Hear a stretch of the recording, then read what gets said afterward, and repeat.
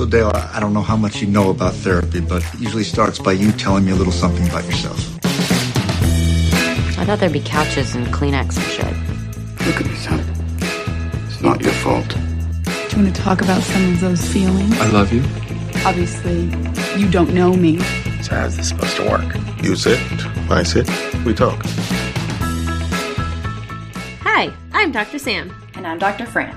Welcome to Freudian Scripts, the podcast where we put your favorite TV shows and movies on the hypothetical couch and take a deeper dive into the way psychology is portrayed. We analyze the way therapy looks in entertainment, discuss the way psychological diagnoses are portrayed, and break down other psychological themes seen on our screens. As a reminder, Freudian Scripts is for informational and entertainment purposes only. Please consult your mental health professional with any questions and seek care if needed.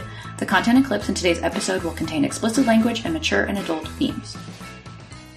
Welcome back to another Real Rounds mini session where we will be rounding on a specific topic, discussing clips, and sharing information. And we are super excited for today's session to be focusing on the very popular Top Gun original and Top Gun sequel, Top Gun Maverick. Everyone here is the best there is.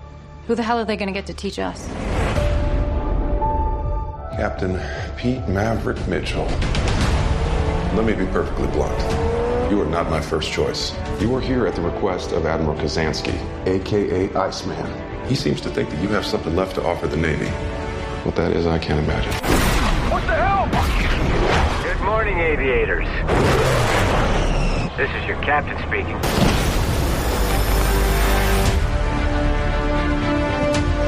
We're going into combat on a level no living pilot's ever seen. Not even him. You think up there you're dead. Believe me.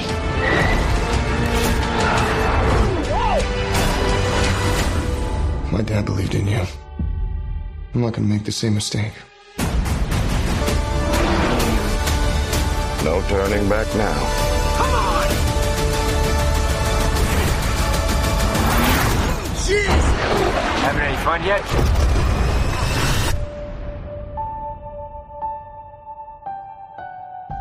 Yes, so Top Gun Maverick, which is the newly released version of Top Gun, takes place 30 years after Pete Maverick Mitchell, who's played by Tom Cruise, graduates from Top Gun. Maverick is called to train an elite group of Top Gun pilots, including Bradley Rooster Bradshaw, who's played by Miles Teller, and who is the son of his best friend Goose, who died in the first movie. So he's here to train Rooster as well as other new pilots for a very special mission. So today, during our Real Rounds, we'll be covering some topics and listening to some clips related to the new Top Gun Maverick movie. We'll also briefly discuss just Maverick, the character, more broadly. So we'll pull in some things from the original Top Gun as well, which is the first story, which shows Maverick himself going through the Top Gun training. Yeah, and our listeners may be wondering what we're actually going to be talking about today because there are no therapy scenes, there are no formal mental health diagnoses that we're aware of that are talked about explicitly in either of these two movies. But there is quite a bit of buzz about this movie, and we thought it would be a nice opportunity to talk about some different aspects of psychology that do come out in both the original and the sequel, and just a good opportunity to bring up some new topics and areas that we haven't gotten a chance to discuss on the podcast before. I agree. I think that Top Gun in both iterations allows itself for some unique topics that we haven't talked about. And as always in our mini sessions, there might be topics that could benefit from a deeper dive. So who knows, we might cover some of those other topics in greater detail. But for today, and one of the main things that we're going to chat about is some of the research that has been studied or found out about related to different traits of military pilots. So much like Maverick, Goose, Rooster, and all of the other great pilots that we see portrayed in both of these movies. Yeah, and I think this is a fun thing to talk about because when we think about how these people are portrayed in the movie, we can get a sense of what are some traits that the producers are wanting us to think that these pilots have. Yeah. And we can actually take a look at the research and see, are these accurate or how is this portrayed, and what are actual characteristics that might be common among this group of people who choose to do this very highly demanding, highly stressful, very intense job. And we can look at the research to see what common traits might come with this group of individuals. And just like we usually do, we kind of compare that, right? Like, what are we seeing in the movies? What are we seeing on the big screen? And how does that relate to, or is that maybe realistic of what we might expect. And of course, we're talking about people and human behavior, so there's always going to be variability. And we want to take a step back because you've been hearing Dr. Fran and I say like traits and personality. And these are things that are like fairly new, I think, that we haven't really covered on the podcast yet. So when we mention personality traits, we're actually talking about a consistent pattern of behavior that's being displayed. And when we talk about personality, there's actually a whole branch of psychology that is devoted to the study and understanding of personality. So, you know, Dr. Fran and I, we often talk about clinical psychology. We've talked about sports psychology. We've talked about social psychology. You know, I think we've been able to talk about some other cool sects of psychology. And today we're going to dive a little bit more into personality psychology. So, Dr. Fran, when we refer to that, kind of what is personality psychology studying, or tell us a little bit more. As the name may imply, it has to do with personality, right? So it's a discipline within the psychology umbrella that studies the personality system. So this is really trying to understand major patterns, psychological patterns and behavioral patterns, and how those are expressed in an individual's life. So as Dr. Sam alluded to, when we think about personality traits, that's these like consistent patterns of behaviors that we're seeing over and over again. So when we talk about different personality traits today, you can kind of think about that umbrella lens of like there's whole field of psychology that's focused, and we'll talk about like a tiny, tiny subset of that in today's episode. And what I think is interesting about just personality traits, especially when it comes to entertainment, so TV shows, movies, even novels, is that oftentimes characters, I think, are portrayed in very like exaggerated lenses, right? So someone might be pretty outgoing, pretty confident, and then that character in a movie or TV show, that's going to be a very defining characteristic of the character. So I think it's even more interesting to kind of take that lens in the movie. And we're sure in day-to-day life, you might hear people describe themselves as like, oh, I'm an introvert, I'm an extrovert, right? So what does that really mean? And then how do we see that in movies versus what we might see in real life? So I think it's going to be really interesting to dive into, especially thinking about these elite pilots and Top Gun pilots. Yeah, and I think Maverick's character is particularly interesting, and the one you kind of go to first when you think, obviously he's the main character of the first movie and basically the second movie, and some traits, when we're talking about personality traits that might come to mind are, you know, like he's not very attentive to authority, or he like often is like rule breaking. He's also very confident and very, you know, like gregarious and very like outgoing. And, you know, there might be some other words that people might use like narcissist or kind of conceited, or, you know, some people might like those terms might come to mind when thinking about like how we would describe Maverick. There's a good scene in the first movie where Iceman and Maverick, when they're having their little feud, Iceman kind of calls him out for some of these traits that he might think that he has. Below the hard deck does not count. Hard deck my ass. We nailed that son of a bitch. Wow. You guys really are cowboys. What's your problem, Kazansky? You're everyone's problem. That's because every time you go up in the air, you're unsafe. I don't like you because you're dangerous. That's right. Ice, man. I am dangerous. I think, Dr. Fran, that you're exactly right. You gave us a lot of descriptors of how people might describe Maverick, and I think there are a lot of terms, right? I think the ones that really kind of float ahead, like in my mind, when I think of Maverick, and even kind of going back and rewatching and preparing for today's session, is just that confidence, right? Like whether it's with his work, being a pilot, he's very confident. Whether it's meeting new women at the bar, he's very confident. You know, talking to colleagues and peers in the Top Gun classroom, or, you know, in the training.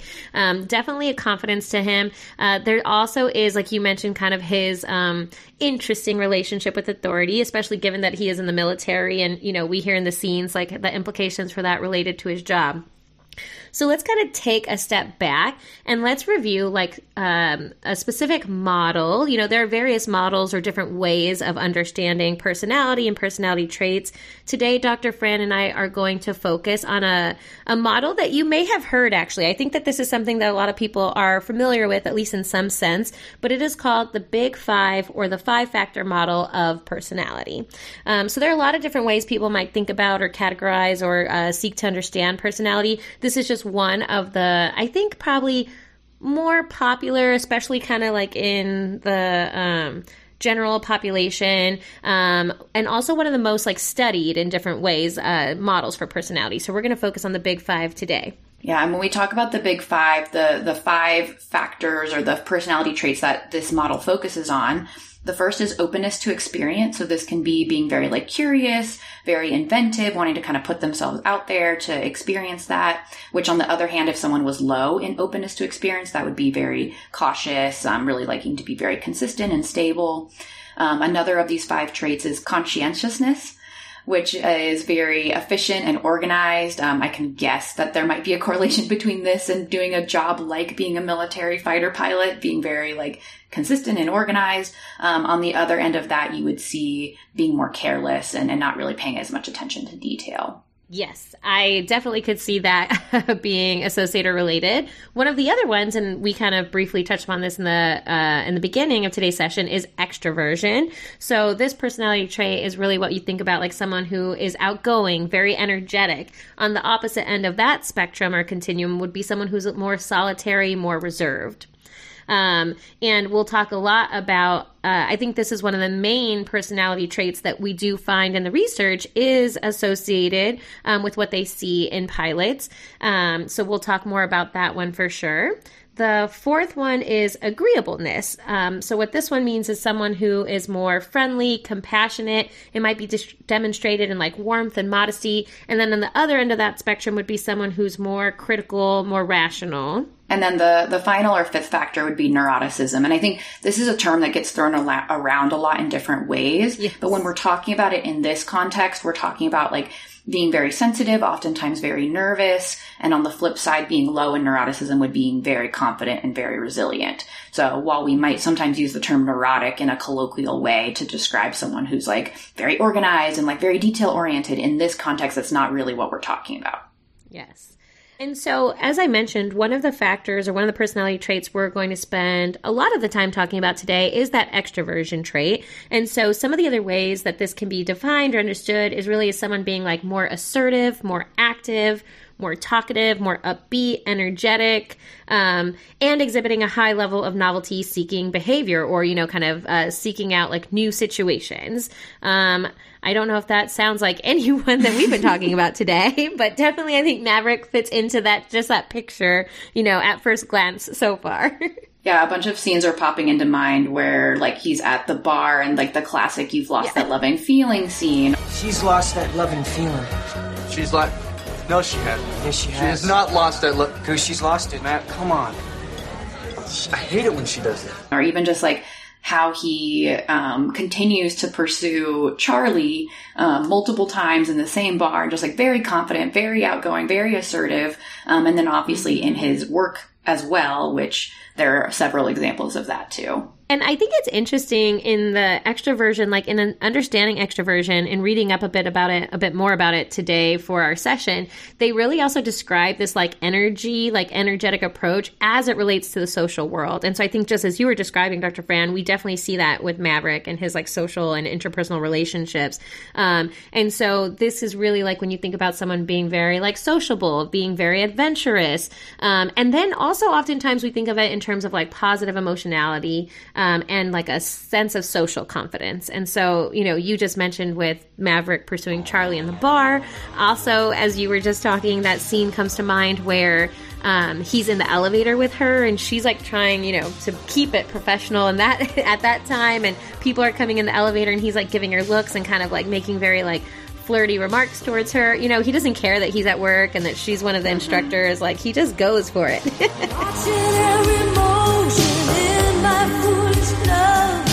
I think it's also interesting when we're kind of thinking about this trait, you might like wonder, like, why would this be associated with being a military pilot? I think there is a social aspect to some extent where you need to be able to like get along with other people and be confident, and in that way. I think another subset or piece of this is that they have found in the research that extroversion, typically they tend to be, when we're talking about like physiological arousal, tend to be on the more under-aroused side compared to people who are more on the introverted or like other end of that extroversion spectrum. And so extroverts do tend to seek more environmental stimulation or ways to kind of get their arousal back up. And so I can definitely see that piece kind of related to the like novelty-seeking behavior, or the stimulation seeking is something that we'll talk about a lot, that you have someone who might be in that state going and flying a jet at like ridiculous speeds and pulling all these G's and things like that, it makes sense that this trait would be someone who like wants to do that instead of someone who's like already very hyper aroused and like on edge all the time. Very true. And you just mentioned too, it's that like adventure seeking, right? That like new situations, but also something that's very adventurous. And you can imagine if someone is on the end where they're already very overstimulated or they're taking in, and when we talk about like stimulation or stimuli, that's really like any kind of output from your environment. So noises, sounds, smells, like, everything that you're interacting with in the world around you. And if you're already operating at a level where all of that is maybe more overwhelming, or you're already taking in that stimulation, you could see that then being up in the air in very high stress situations, piloting a fighter jet would be like maybe pushing someone over the edge. So if that baseline's already lower, they can kind of handle more of that stimulation. And perhaps that's why these types of personalities are drawn to this type of career. Yeah, I think that makes a lot of sense. And like Dr. Sam was alluding to earlier, consistently in the research, extroversion is the trait of the Big Five factor model that comes out as correlated or higher among this population compared to other military groups or other people who are in the military tend to have lower extroversion than pilots. It's a little bit more mixed when we start to look at the other factors. There have been a few studies that find that military pilots tend to be lower on neuroticism, which kind of makes sense, again, kind of related to what we were talking about. Someone who's already more nervous and anxious and insecure would probably have a harder time in this type of environment versus someone who's on the other end of that neuroticism spectrum who tends to be a bit more like resilient and confident. Again, we see that a lot with Maverick. I don't think he would fall. He would definitely fall on the more confident side of that. And there's also was an interesting study I saw that focused specifically on female military pilots and found that, again, they were more extroverted and they tended to be more agreeable, which that's kind of I would have a question about how much that's gender influenced. Yeah. And then also more conscientious, which again would make sense in this context that would be a very adaptive way of being, to have like more impulse control, goal-directed behavior, self-discipline, that those are all things that probably make for being a successful pilot. Yes, and I think related to that, Dr. Fran, we had also found that while overall pilots tend to be more extroverted, but they're less conscientious, they also are, other than the study related to females, and you mentioned kind of the gender biases or differences there, but pilots overall tend to be less agreeable, which I think is kind of interesting, and we see with Maverick because there is a lot of like authority and like there's an aspect of like trust and just like warmth and stuff related to being agreeable. So I think it's kind of interesting that overall they find that pilots are not as agreeable. Yeah, it seems kind of counter to the extroversion piece, but yeah. I think it kind of makes sense that he's not necessarily, Maverick's not a very agreeable person. Like he's not a very warm, I guess he eventually, we see that side of him, but he is a little bit more of this like rational, like trying to get things done, and there are ways that serves him well. And then he brings out the agreeable side in some of the relationships, but it's not his default. Yes, very true.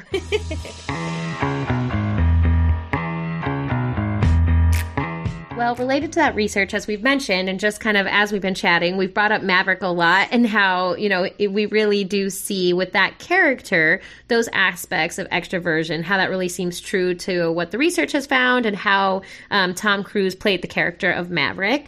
In the new movie, the new Top Gun, there's also Miles Teller's character, Rooster.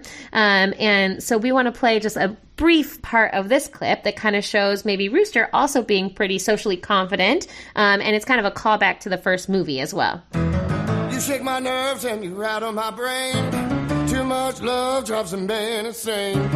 You broke my will, but what a thrill. Goodness gracious, balls of fire. To my knowledge, there has not been research correlating singing at bars or playing beach sports and military pilots, even though in both the first and sequel of this movie, we've got Miles Teller in this scene. We also have, actually, he's Goose's son, and so there's a scene in the first movie where Goose is playing the same exact song in a bar or in a restaurant with a bunch of people. And then, of course, in the first and the sequel, there are shirtless scenes of people either playing volleyball or football, and they're just having a good time. And again, this very like extroverted, like sociable confident aspect here. Definitely. And then we also, given that this is a mini session, we don't have too many clips from the new Top Gun, but there is also one other clip from the first Top Gun where we see Maverick in the training with his peers, just kind of talking about or expressing how he desires he'll be the top in the class. So I think it's a really nice example of his social confidence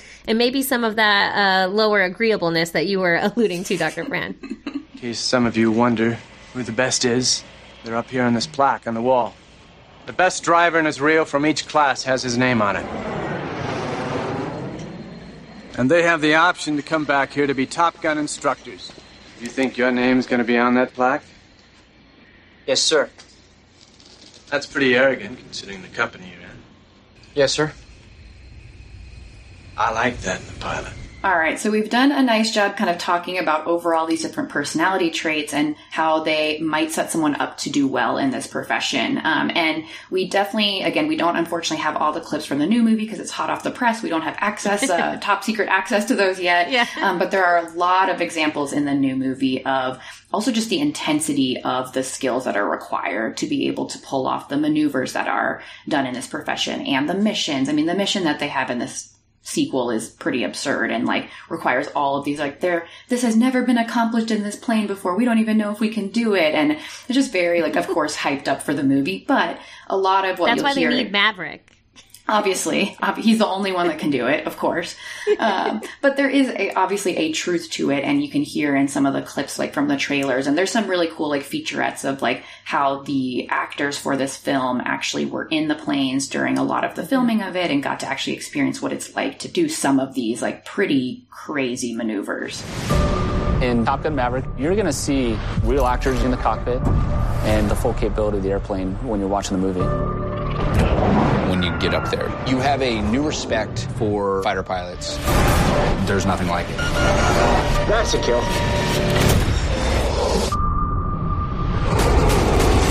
When I first found out that we had to be in jets, I was excited. Game time, baby.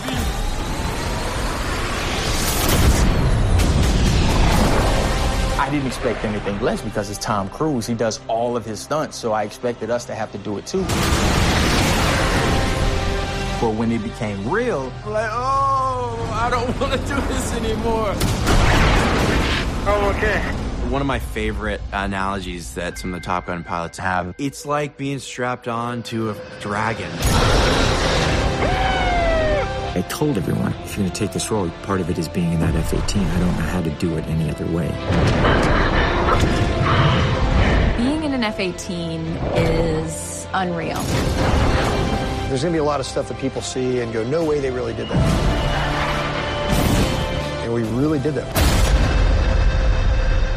So as Dr. Fran just was mentioning, you kind of hear in that clip the intensity of what's going on in the movie, but also kind of what may go into being a Top Gun pilot, and all of the various things that are related to that, and just the intensity of the overall position. And of course, this maybe very absurd mission, but I'm sure there are a lot of missions in real life that are also just as dangerous and fraught. So, what's interesting is related to the research. We were talking about personality traits, but there are a lot of very key mental skills that are necessary for performing at a high level for any high performance domain.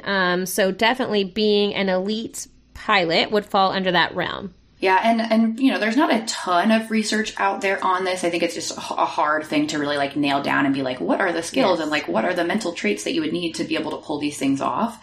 But there have been some that have tried to look at this, and like Dr. Sam was alluding to, some of this might also start leaning into other kind of elite sports or elite professions that people have. So we can kind of draw on that a little bit. But there was one study that really focused on mental skills necessary for high level performance, particularly within the Royal Canadian Air Force. And they drew on what's called the Wheel of Excellence model, which has these different domains that people in high performance careers or high performance areas really would need to have. So those are focus, commitment, mental readiness, having positive imagery, confidence. We're hearing that one come up again. Yes.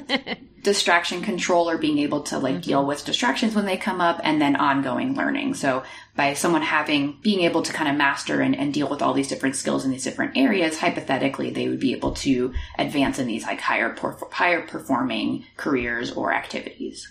And in this study, they did find that pilots used all 7 of those elements that Dr. Fran just described and listed. And they used all of these elements and these skills over the 3 phases of flight. So when they think about the pre-flight preparation, try saying that 3 times fast, the mission execution, and the post-flight debriefs.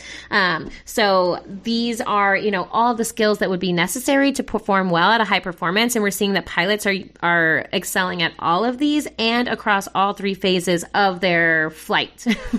Yeah, and again, we're seeing a lot of overlap with like some of the like the confidence piece. We're seeing like some of the conscientious elements of being like very organized, and also like the focus piece. So there's a lot of overlap between, you can imagine that someone high in some of the traits that we had talked about before likely also are either naturally have these skills or are able to develop these skills more quickly. So given the high demands of being a military pilot, and, after we just got done describing the personality traits that are associated with being a pilot, the skills that would be necessary to be a successful pilot, you might also be wondering, like, okay, well, what about mental health among this population, right? It is a very intense job you have to perform at a very high level. You have to have all of these types of skills. Obviously, there's certain traits of the people that are involved in this work. So what might that look like when we talk about or think about the mental health of the pilots? Yeah, and there's actually a whole, again, like subset of psychology, which we've already talked about, one new one today. Another one is actually military psychology, which is a branch of psychology that focuses specifically on working with military personnel and their families, because there's a lot of very unique things that come up in this population compared to the general population.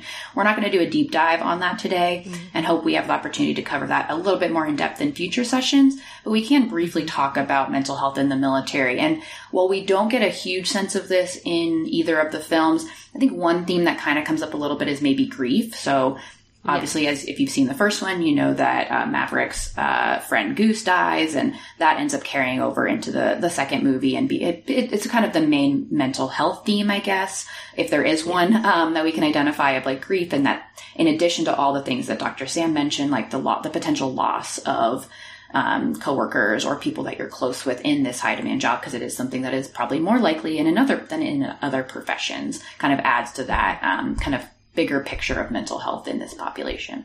I think, interestingly, one of the only maybe windows that we get into like Maverick's mental health is in the first movie, right after Goose dies very tragically. He has the talk like with one of the like lead instructors at the training academy, and his confidence is like shaken after that incident, right. Because he was involved in the incident when he couldn't regain control of the jet as it was going down. And then, Goose wasn't able to be extracted safely. And so he does have some, his confidence is shaken. He's obviously grieving. He mentions in the movie, like, Goose is his only family. So it was a very difficult loss for him.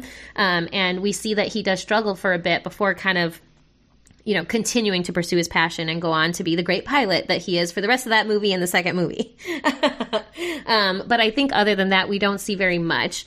Dr. Fran mentioned we're not going to do a deep dive into military psychology, but I do hope we'll have the chance in the future, just because the history of psychology in America and the U.S. in particular is very intertwined with like military and in particular like combat and post-combat with soldiers. So we'll definitely come back to that.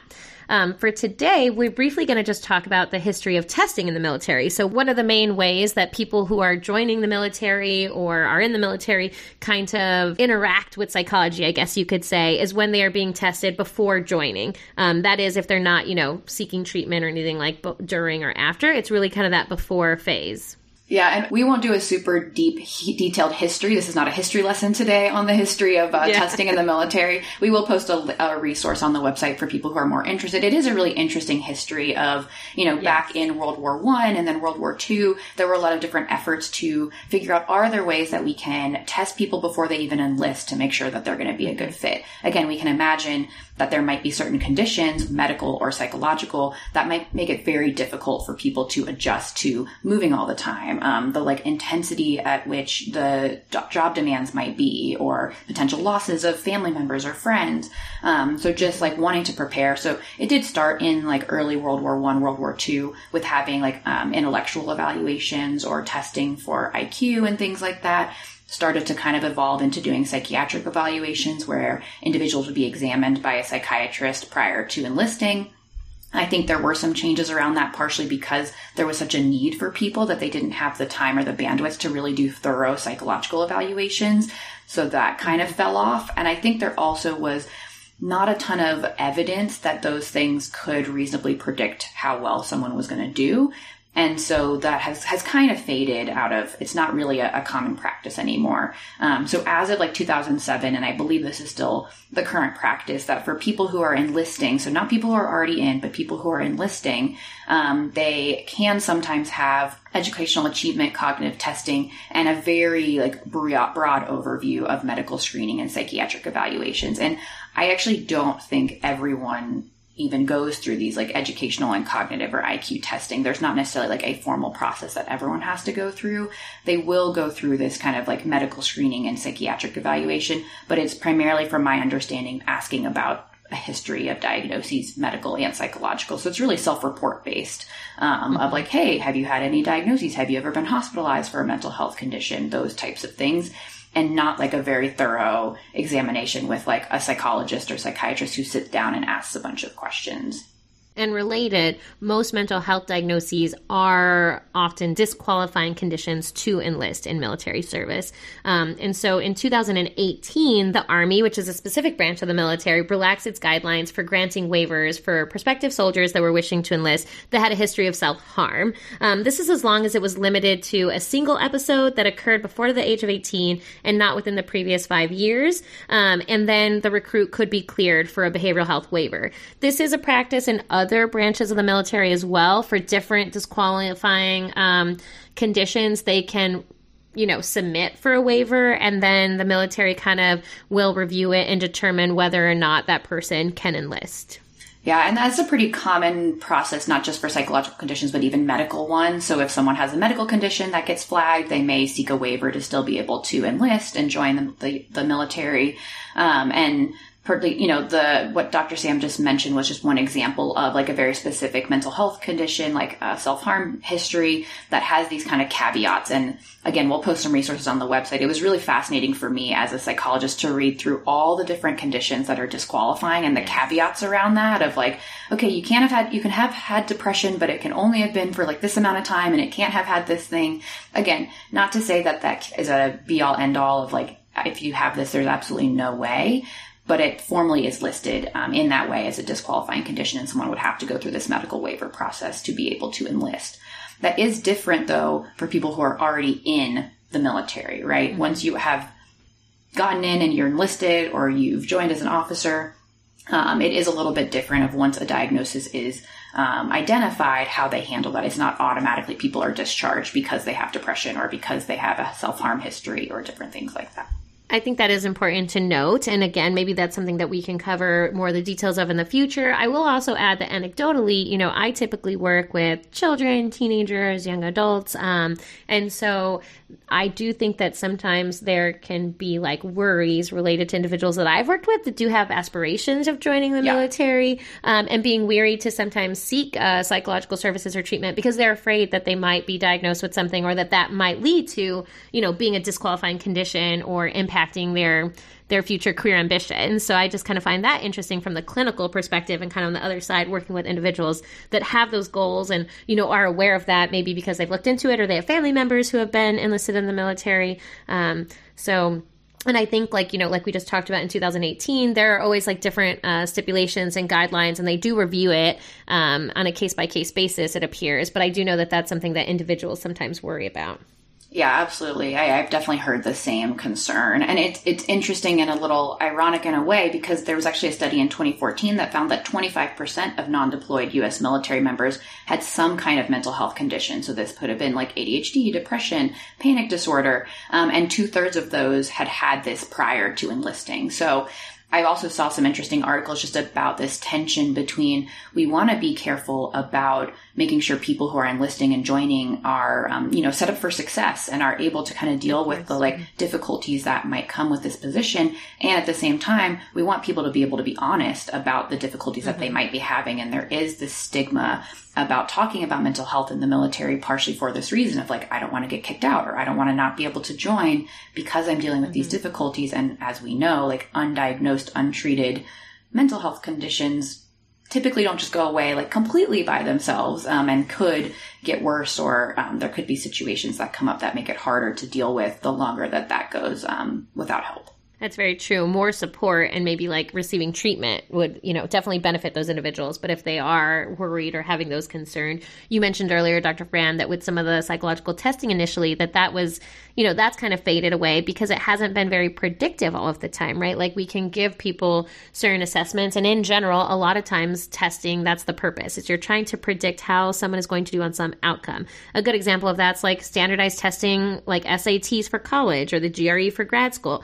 And we find similarly that those aren't always as predictive because it's hard to predict human behavior overall. So there are things we can find that are associated, and we can, try to make those predictions. But it's not a perfect science. And so I just think that these kind of things are always really interesting to think about. Yeah. And I think that kind of leads to just kind of in summary, just because you might be someone who's not extroverted or not very conscientious, maybe a little neurotic, doesn't mean you could never be a military pilot ever in your life. And on the flip side, just because you have those traits doesn't mean that you would be as good as Maverick, or Rooster. Exactly. So they, again, impossible. Right. So these are associated traits. They do not automatically mean anything or predict that in a one-for-one fashion. But they are just correlates and things that are kind of interesting and have been patterns that have been found among the research. Yes, and we always like to share that, like we did at the beginning of the session. There is always variability when we talk about people. We like to kind of just present some of the things that are maybe most commonly found to be connected with, these traits or these professions. It's interesting because we want to see what are the movies getting right? What are they not getting right? It seems like here, at least in a lot of the portrayals of the pilots, it is pretty in line with some of the research. And again, just because you're not maybe fit into that perfect box doesn't mean that you wouldn't be able to have that kind of profession or be a pilot. So, there's always differences in the things that we talk about. Nothing to be, kind of locking you into one thing. Yeah. Obviously, we covered just a very small subset of personality psychology. We also only covered a fraction of what could be talked about within the context of military psychology and military pilots and different things like that. So if there's other themes or questions or things that you all have, feel free to send them in. We'd love to kind of hear what other things that you picked up on in these movies. And maybe we'll do another booster session in the future on these topics. But for today, we will keep it condensed as it is a mini session. Yes. So thank you so much for joining us for our Real Rounds. We thought it was really fun to cover Top Gun. And I think this is a prime example of a movie that we might have thought would be difficult to put on our couch, but allowed for some really interesting topics. So thanks, and don't forget to check out the website for resources. We'll have a glossary of new terms. Some of the things that we talked about we'll have highlighted on there. And please, as always, find and follow us on social media at Freud Scripts Pods on all of the things where we post, upcoming sessions. We also will post our Freudian Scripture spotlights when we have those and different things. So definitely please find and follow us there. And again, let us know what thoughts you have on Top Gun, the original, or Maverick, the sequel, and any questions you have about psychology in general or other ideas for movies or TV shows you'd like to hear us talk about next. Time's up. See you next session.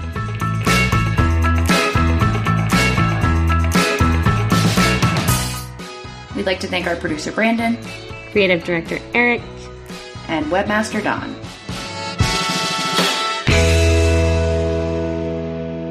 You're still dangerous, but you can be my wingman anytime.